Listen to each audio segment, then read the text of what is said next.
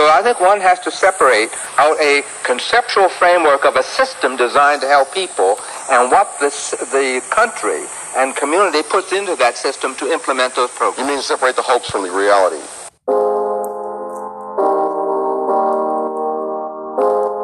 Trying to do good with other people's money simply has not worked. The welfare system is rotting away the very fabric of society. Tom Salt. My reaction was just the opposite. My anger was at what had been created in the city where I grew up under very different conditions, during the period of capitalistic failure, during the period when there wasn't this humanitarianism, and where it was possible for people to live better and to get out of that poverty. Now I think someone living in the very same place where I live would find it much harder to escape from that poverty because of all these things. Buildings were not abandoned like the buildings that we saw in that film when I lived in Harlem. The crime rate, all the things that are blamed upon the failures of the previous method did not exist. I slept out on the fire escapes in Harlem. I would defy anybody to do that in any part of New York City today. What the welfare system and other kinds of governmental programs are doing is paying people to fail. Insofar as they fail, they receive the money. Insofar as they succeed, even to a moderate extent, the money is taken away. This is even extended into the school systems, where they will give money to schools with low scores. Insofar as the school improves its education, the money is taken away, so that you are subsidizing people to fail in their own private lives and become more dependent upon the handouts.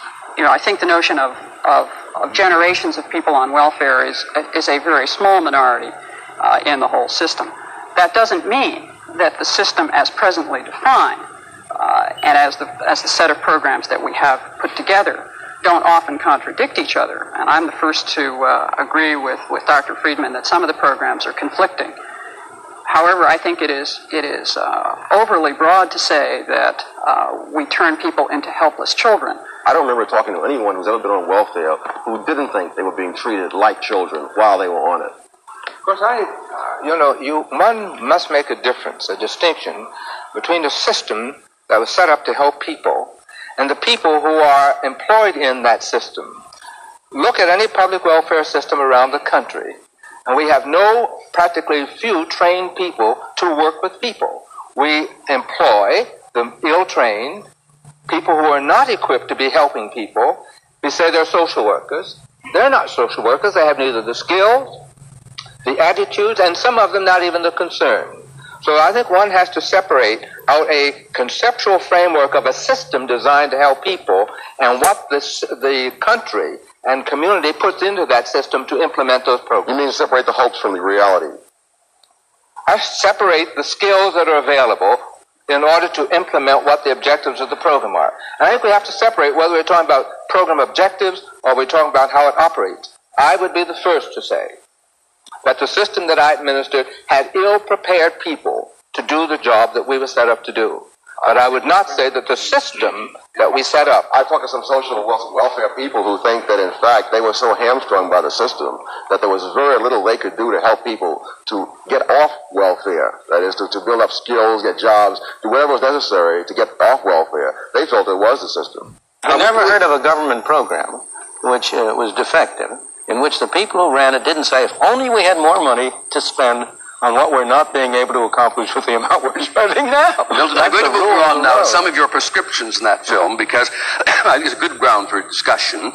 The most drastic one was when you said, speaking of an unemployed man, supposing you were cruel and took away welfare from this man, he would find a job at some wage. There would always be a job he could get. He might need some charity en route, private charity, but he would get a job. Now, I want you to react, those of you, before we come back to Milton on that. Is that a picture that seems plausible to you? He may get a job, but he may get a job in what we refer to as the underground economy.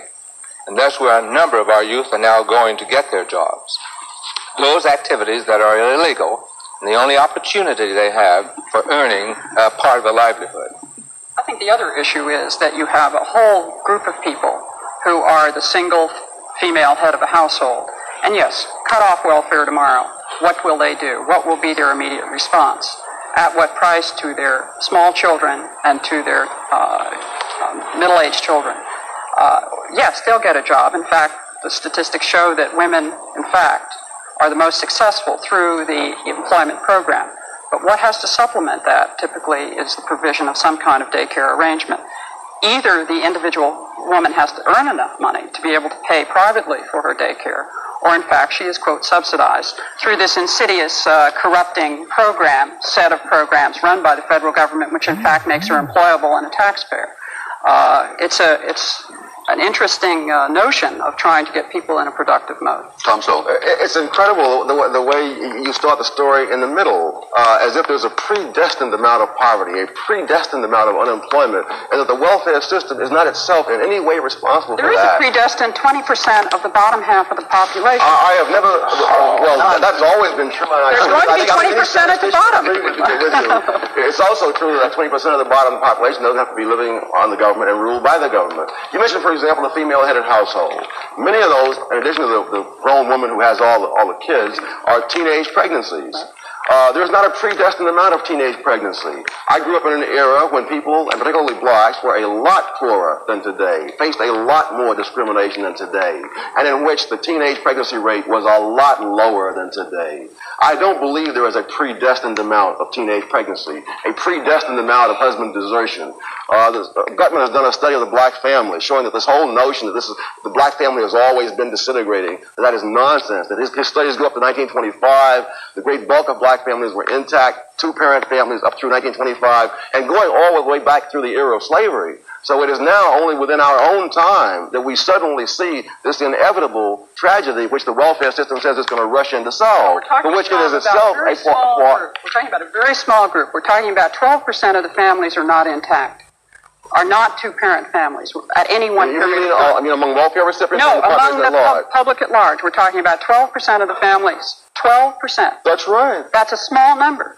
But We're not those on welfare. We're still talking about a significant component of the bottom 20%. In an ever-changing world, Vistaprint is here to help. That are the bottom 20%. Whether they are above the poverty line or below the poverty line, they are still the bottom 20%. And the issue is, what is the responsibility of the other 80%, if any, toward those individuals? Does your program plan to eliminate there being a bottom 20%? No. But it intends to raise the bottom 20%. So you're raising them by having more illegitimacy, more unemployment. I'm not making them have illegitimate children. I hope that's clear. I think. You don't have to do that. You simply subsidize it. We as human beings don't have a responsibility, but I hope we have a compassion and an interest in the bottom 20%. And I only want to say to you that the capitalist system, the private enterprise system in the 19th century did a far better job of expressing that sense of compassion than the governmental welfare programs are today. The 19th century, the period which people denigrate as a high tide of capitalism, was a period of the greatest outpouring of eleemosynary and charitable activity that the world has ever known. And one of the things I hold against the welfare system most seriously is that it has destroyed private charitable arrangements which are far more effective, far more compassionate, far more person-to-person in helping people who are really, for no fault of their own, in disadvantaged situations. Finally raise the question, though, whether in any modern industrial democracy like this one, it's conceivable the system can be run without a fairly elaborate welfare underpinning of some kind. What do you feel, Ms. Bowman? I don't think it can be, because I think essentially the set of welfare programs reflect the values of this society. That if it didn't, there would have been revolt long before now. Yes, there are rumblings about its cost, and I think that's primarily a function of rapid rates of inflation eroding real income earning power of the middle-class taxpayer. But I think on one level we wanted to give up the responsibility of caring, the responsibility of day-to-day actual caring. And in a technical, modern, industrial society like we have, the tax system and the government system is probably is a viable alternative. I don't think we're going to get out of it. I don't think you're going to see private charities who can take my money that I am free to give or not give and essentially make a difference in people's lives of any substance on any level. I don't think that has anything to do with society being modern, technological, or industrial. It has to do with an ideology, and particularly an ideology that is very strong among academic intellectuals and in the media. And I think that as time goes on and more intelligent ideas replace the kinds of vague visions that dominate today, that the political climate will change, and that's the only thing that stands in the way of reform right now. So I think one has to separate out a conceptual framework of a system